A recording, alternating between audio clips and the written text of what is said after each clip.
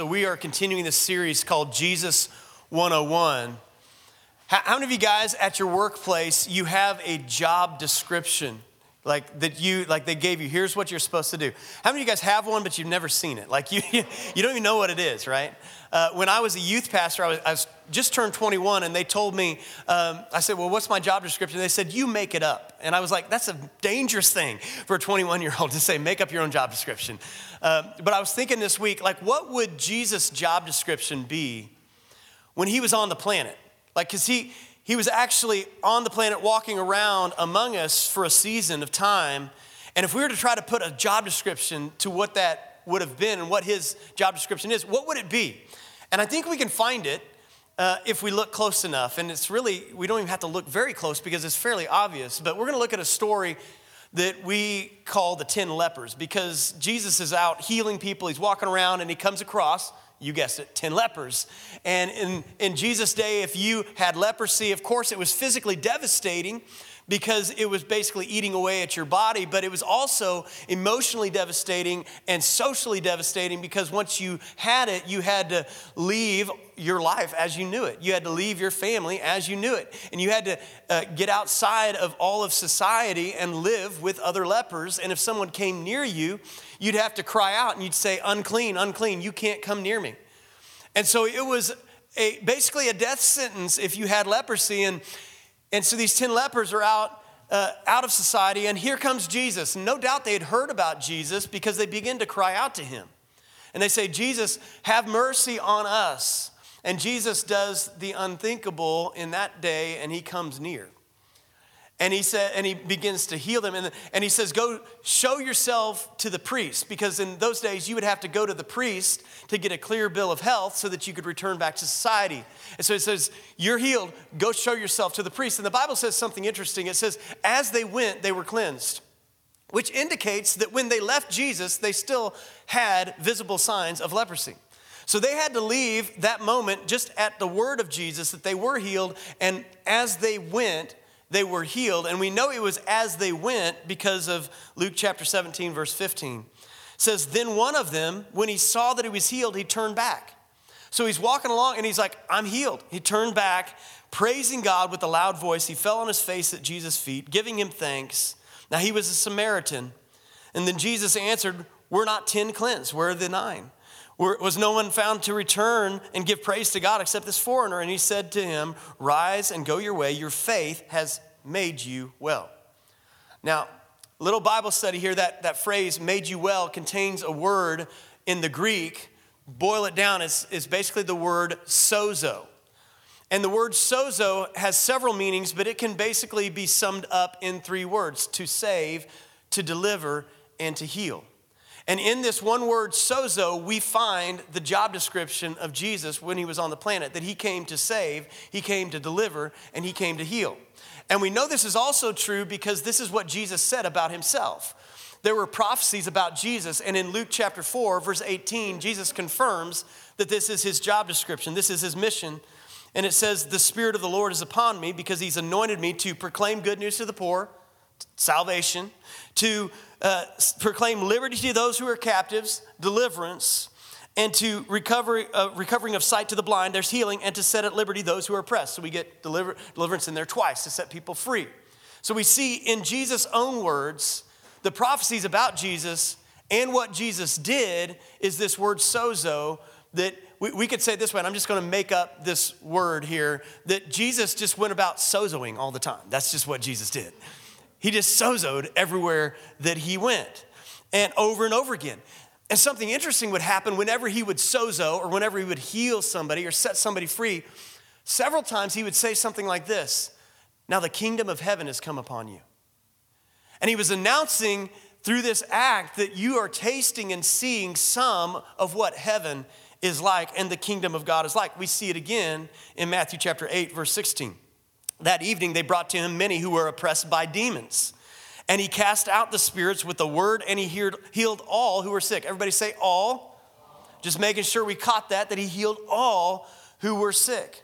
So there goes Jesus. He's sozoing again, right? He's just sozoing again. Now, I want to be very clear about this, that in Jesus' day, there were people who were physically sick, physically injured, physically not well.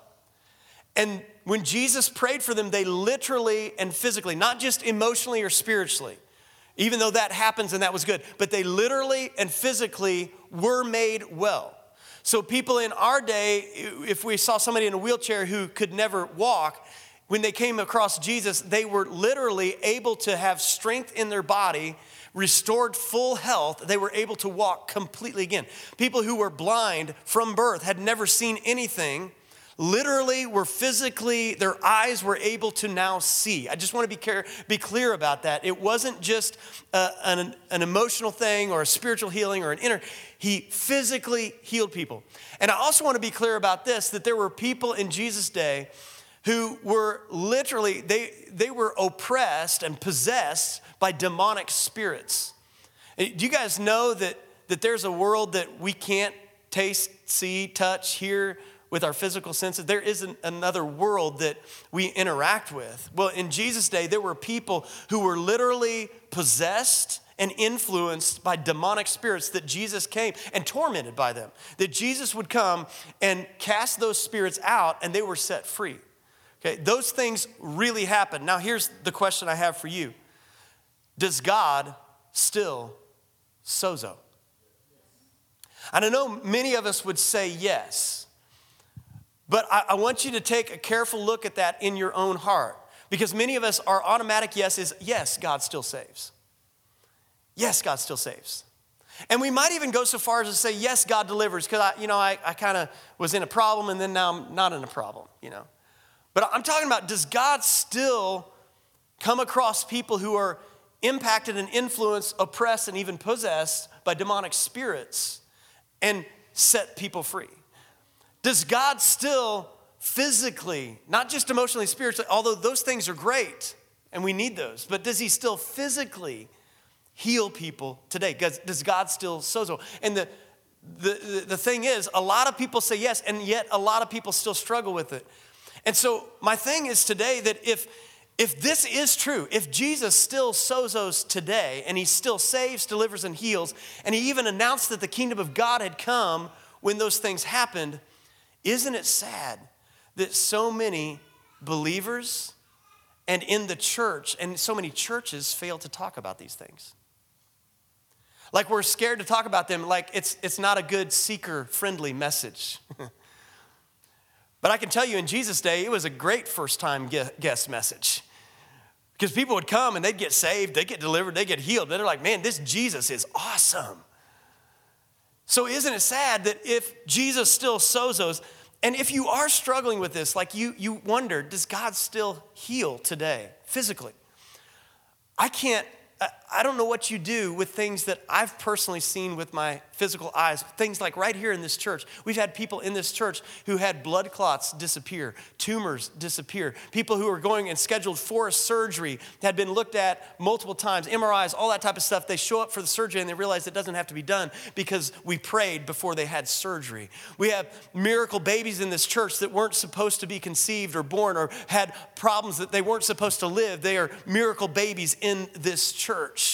I've seen it with my own eyes. We saw many people down here at first service and last night, testimonies already of people being healed physically. So I don't know about you, but I can't not say that because I've seen it with my own eyes that God still saves, delivers, and heals. And if that is you, and if you say, yes, I do believe that, you still might have some other questions. One question might be this. If I'm a believer, which many of us in this room probably are, if I'm a believer in Jesus, do I even need to be set free or delivered? Because I'm a new creation. How is it possible that a demonic spirit could be in me?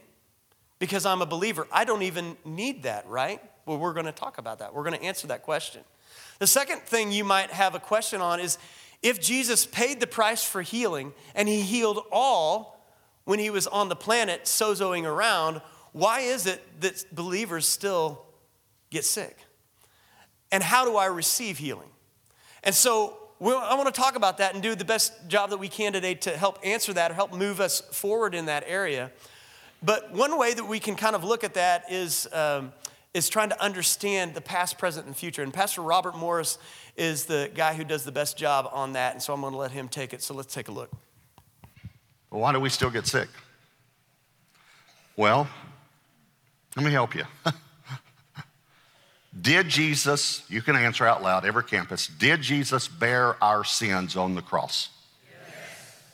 But you still sin. I mean, y'all do. I don't personally, but y'all do. That was a sin, by the way, right there, right in front of your eyes. That was a sin. Okay, that was a lie. All right. Well, wait a minute. See, if he bore my sins, why do I still sin? Okay, but let's agree. Christians still sin. They're not perfect, right? So this is going to help you a little bit. He bore your sin on the cross. He did. Yet we still sin. Okay, he bore your sickness. Yeah, we still get sick sometimes. Why? Well, theologically, and we'll explain it to you, but the main reason is we live in a fallen world. We live in a sin-filled, sickness-filled world. But there's a new world coming with no sin and no sickness in it. Okay, but let me show you what he bore. Let me show you what he bore on the cross. He bore the penalty of our sins. He bore the power of our sins, and he bore the presence of our sins. He also bore penalty, power, and presence of our sicknesses. But remember, Jesus, here's what it says several times about Jesus. He was, he is, and he is to come. Here's another thing. We read it last week. Jesus is the same yesterday, today, and forever. God is not bound by time. Here's another way to say it. We have been saved, we are being saved, and we will be saved. Are y'all with me? So, we have been saved from the penalty of sin. We have been.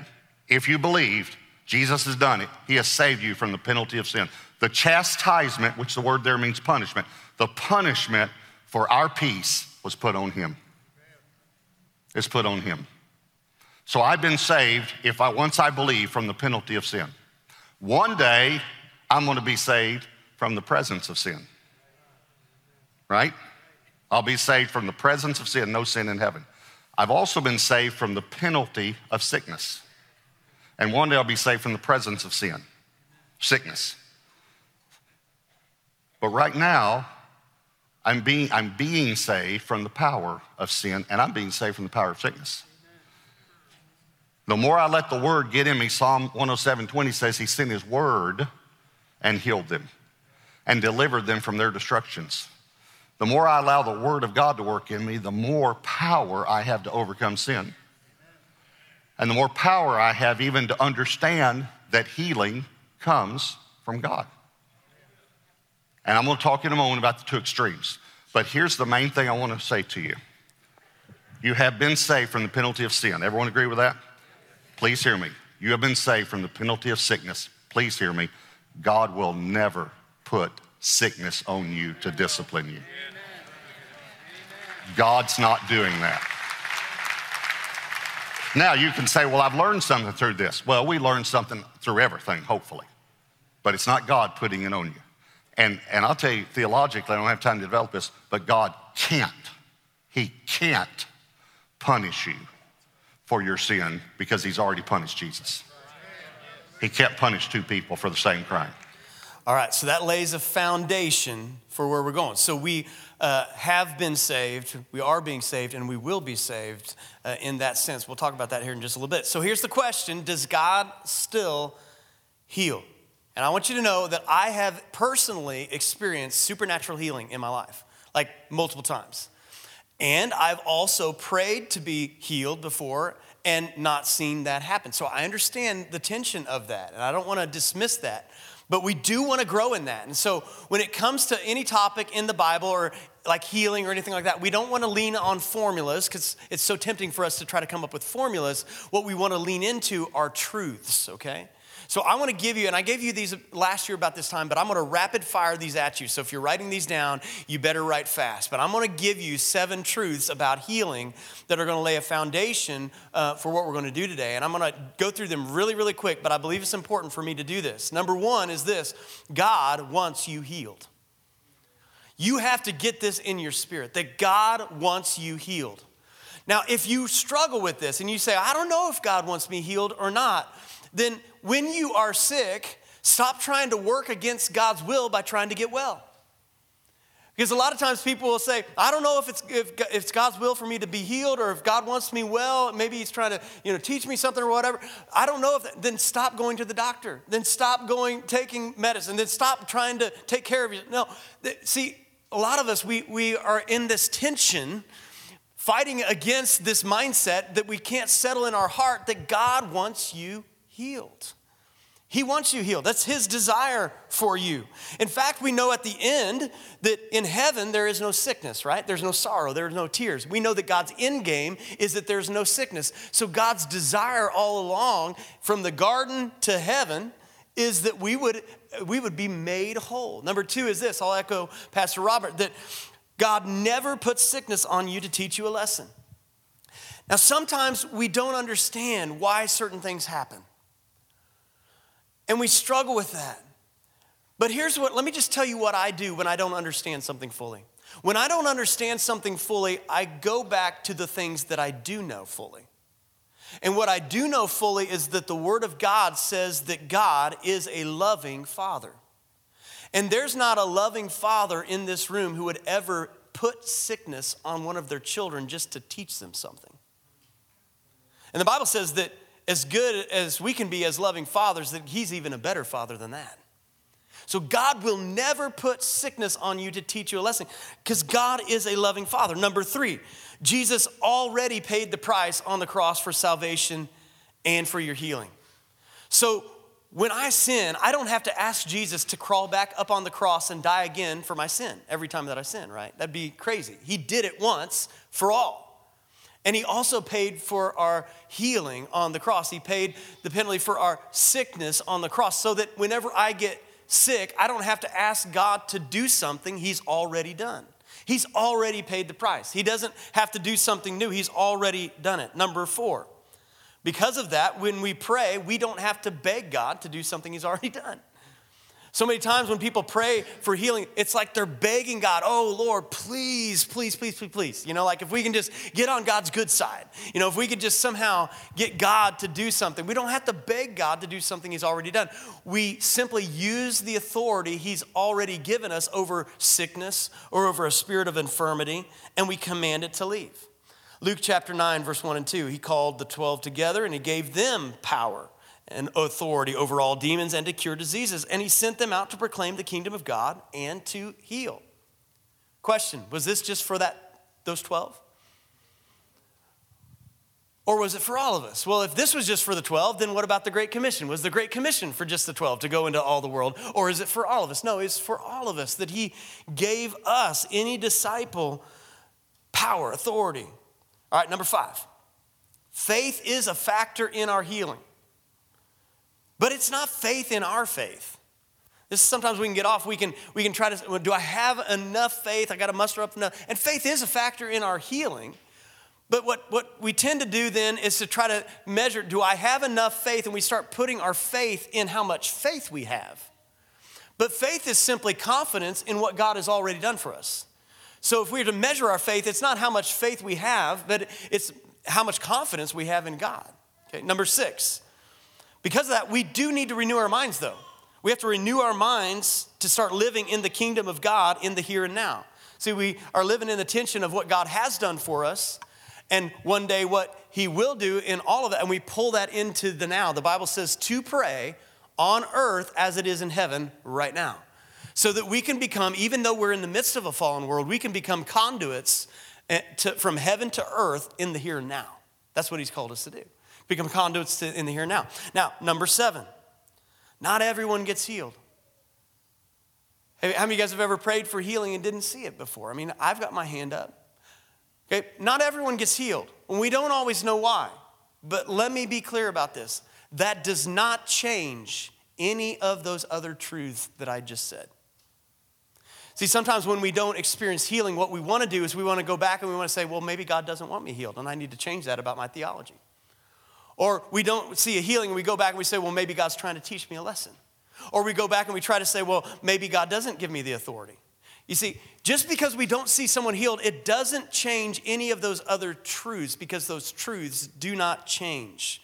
So what I'm saying is Jesus is still sozoing, and he wants to heal today. And he's going to heal some of you today. Like even before we get out of this room, he's going to heal some of you today. So get ready.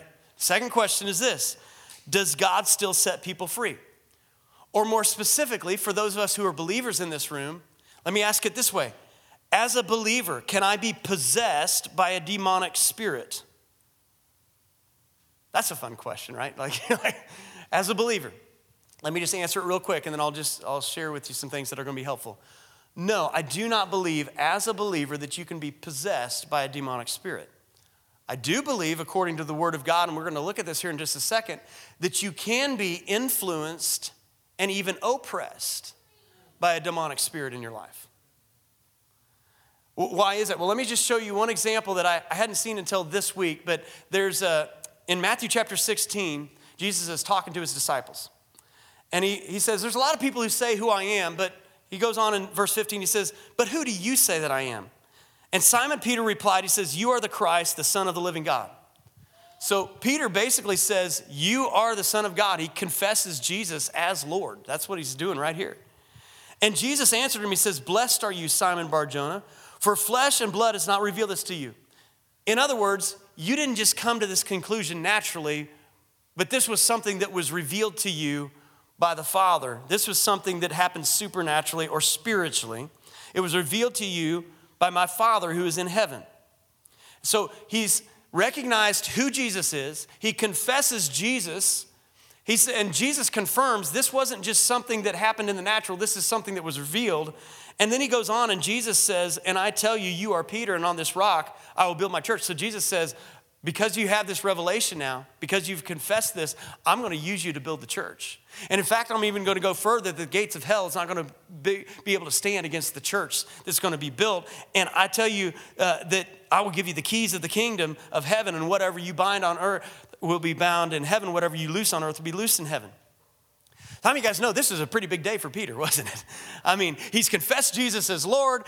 Jesus confirms, man, that was a big revelation. I'm going to give you keys. You're going to help build the church. This is awesome.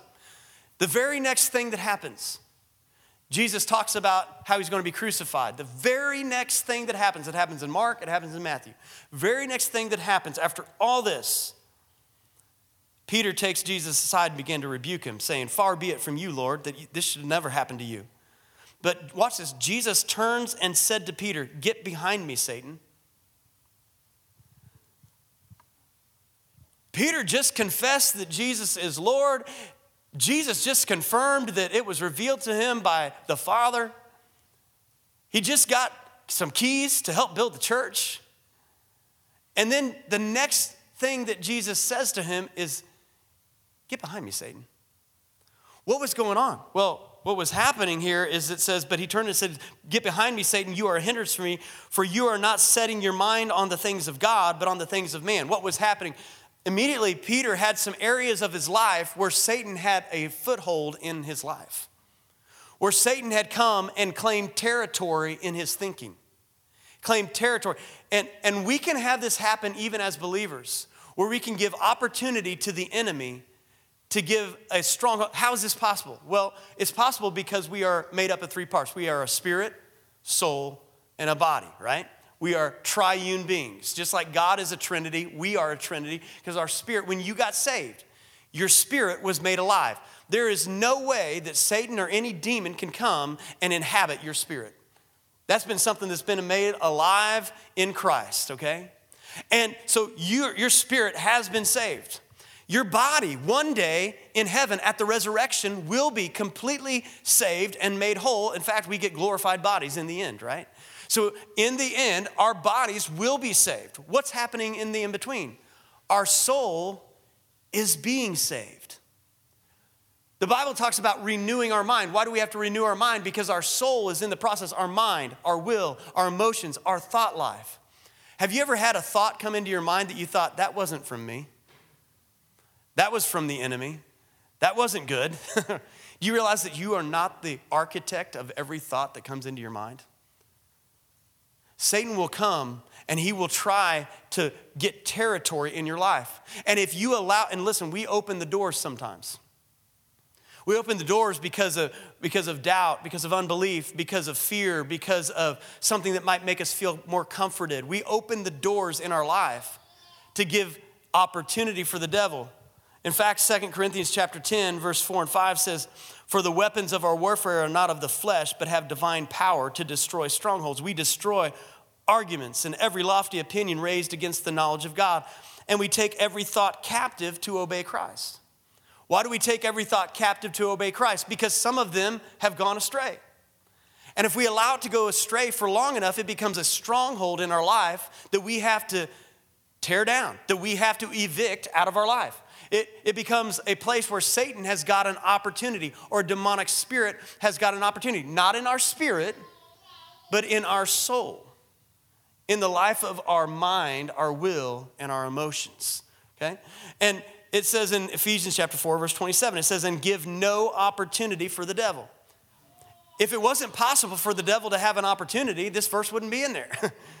But as believers, evidently there's an opportunity that the devil can come, or demonic spirits can come into our thought life, into our mindsets, because of doors that we've opened in our life, even as believers. And so some people say, well, I don't even have to worry about that because I'm a believer. I don't even have to worry about that. And yet, on the other extreme, so have you ever met somebody who everything's a demon? Everything's a spiritual battle. Everything's a spiritual warfare thing. Everything is like, so we kind of have these two extremes. And the people over here where everything, there's a demon behind everything, what happens is we tend to end up glorifying Satan's work more than it, and give it more credit than what it really is. So let me give you 3 quick things. I'm going to fire these right at you that sometimes we make a mistake when it comes to the enemy. Number 1, we forget that he's a created being. Satan is a created being. See, sometimes we think that like there's good God, all-powerful good God, and then there's bad God, like Satan, and they're battling it out. And if they were to arm wrestle, God would win, but just barely. And that's sometimes how we think about it, right? But that's not true. God is all-powerful. Satan is a created being. And sometimes we'll look at what Satan or demonic spirits are doing in somebody's life and we'll think, man, Satan must be very, very powerful, or demonic spirits must be very powerful. But that leads me to number 2. We measure, this is a mistake, we measure Satan's power by the response of those not walking in Jesus' authority. So what we see then is we see Satan or demonic spirit wreaking havoc in somebody's life, and we think that that's the access Satan has to our life, when in fact, those people are simply not taking the authority that they have in Jesus Christ. Which leads us to number 3. Sometimes in our own life, we fail to resist Satan and we feel powerless. But the Bible says in James chapter 4, verse 7, "So humble yourselves before God. Resist the devil and he will flee." It doesn't say maybe he will flee. It says and he will flee. So how big is God in your life? Well, God is as big as you allow him to be, right? That's how big God is. How big is Satan in your life? He's as big as you allow him to be. And he's as small as you resist him to be. He's as big as you allow him to be, as small as you resist him to be. What I'm saying is Satan only has power in your life to the degree that you resist him or not. And you need to get that in your spirit. I'm not saying that demonic spirits don't have power, but what I'm saying is once we recognize what's happening and we recognize their agenda, we now have all power in that situation. Somebody needs to get a hold of that. Let me say that again because I don't think you caught that. That I'm not saying that they don't have any power, but what I'm saying is that once we recognize what their agenda is in our situation, in our relationships, in our lives, once we see what they're doing, we now have all power because Jesus delegated his power to us. We now have all power. Matthew chapter 10, verse 1. "And he called to him his 12 disciples and gave them authority over unclean spirits to cast them out, to heal every disease and every affliction." So how do I approach demonic spirits? I don't get too worked up about it, honestly, because I know who I am in Jesus Christ. I know that he gave me his authority. And we either have the authority or we don't. And the fact is, we do. And so when I pray for somebody that I know they have something going on, sometimes we tend to glorify it and just think, oh, it's going to be crazy like the movies and all sorts of things like that. I just don't allow that because I have authority in the situation because Jesus gave me the authority, and I'm not going to let Satan try to put his show on display. We have the authority. What I'm saying is it's not that complicated or not as complicated as we make it. Now, to help us kind of come in for a landing here and talk about how we pray for these things, how do we pray for healing? How do we pray to be set free? It's not that complicated. And I want to just kind of illustrate that by this next video. So take a look. All right, as we wrap up today, I just want to deal with two myths that I think we need to really bust in this area if we're going to see some things happen in this area. And the first myth is this, that prayer for healing or to be set free has to be really hard and really complicated. And that's what a lot of times we think. It's got to be really hard and really complicated. So to deal with that, I want to go back to the story of Moses leading the Israelites out of Egypt. Remember, he gets permission from Pharaoh to let his people go, and they take off and they end up against the Red Sea, this insurmountable problem. They can't cross it.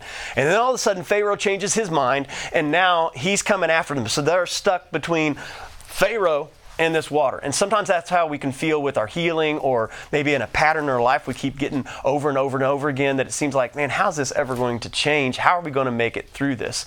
I want you to see something interesting in that story, though, because we ultimately know that God does part the water. God does this miracle. But I want you to see what happened in there. It was God who parted the water. It wasn't Moses' job to move the gallons of water. It wasn't Moses' job to do this incredible miracle. What did God ask Moses to do? He said, Moses, what do you got there? And Moses is like, well, I got a stick. That's your staff there, Moses. I want you just to lift up your staff up over the water.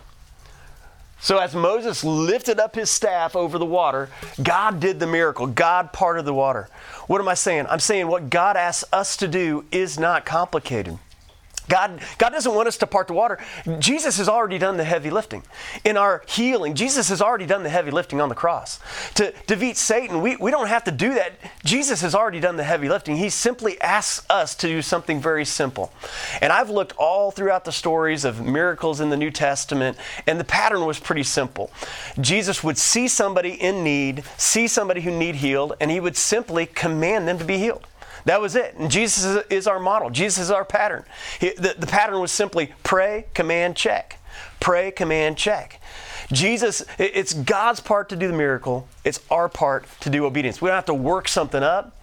In fact, Jesus didn't even ask the Father to heal. He simply commanded them to be well. We don't have to ask the Father even to heal.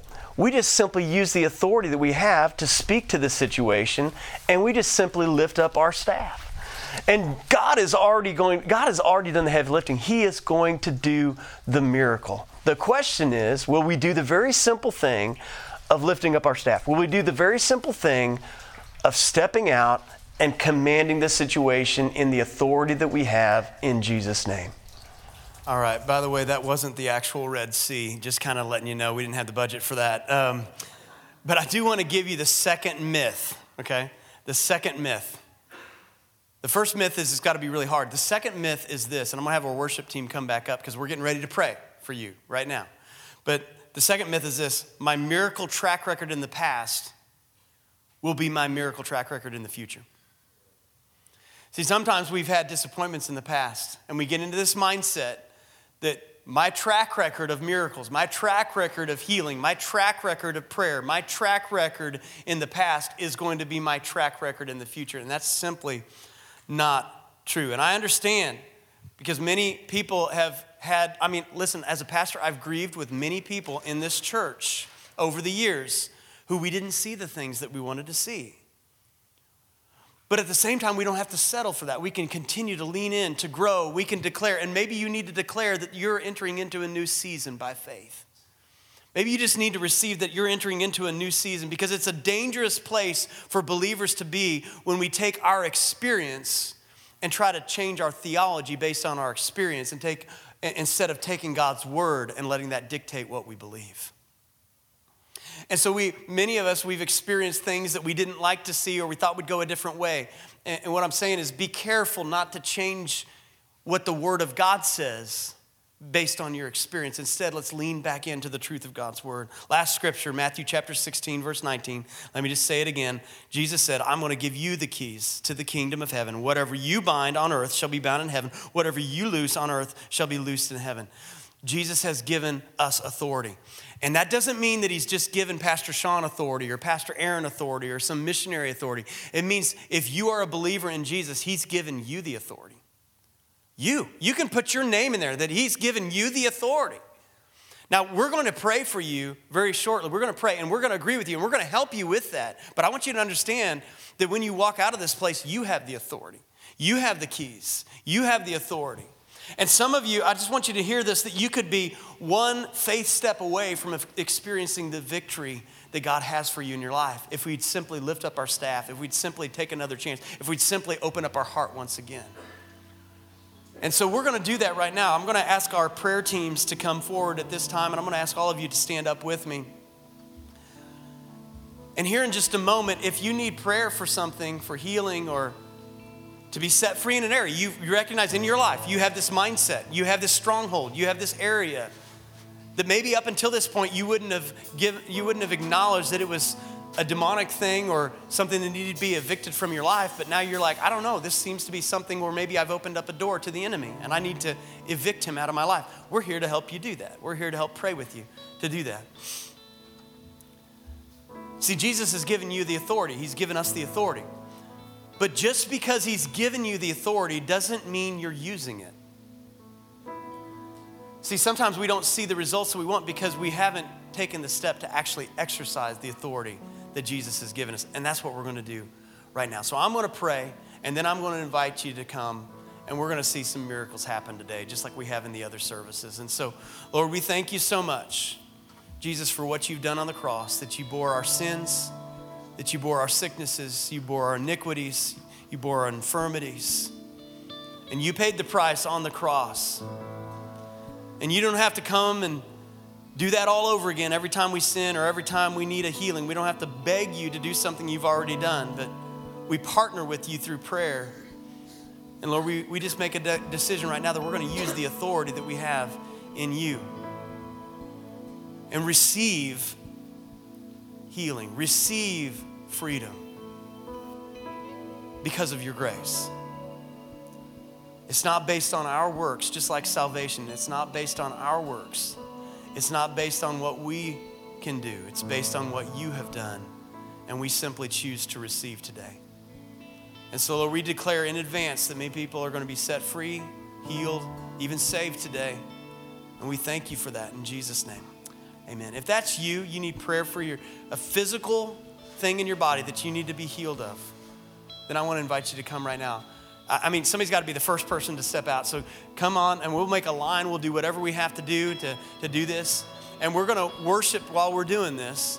If you need prayer for some stronghold in your life, you need to be set free. In fact, if you just need prayer at all, we're here to pray for you. So come on up, and we're going to pray.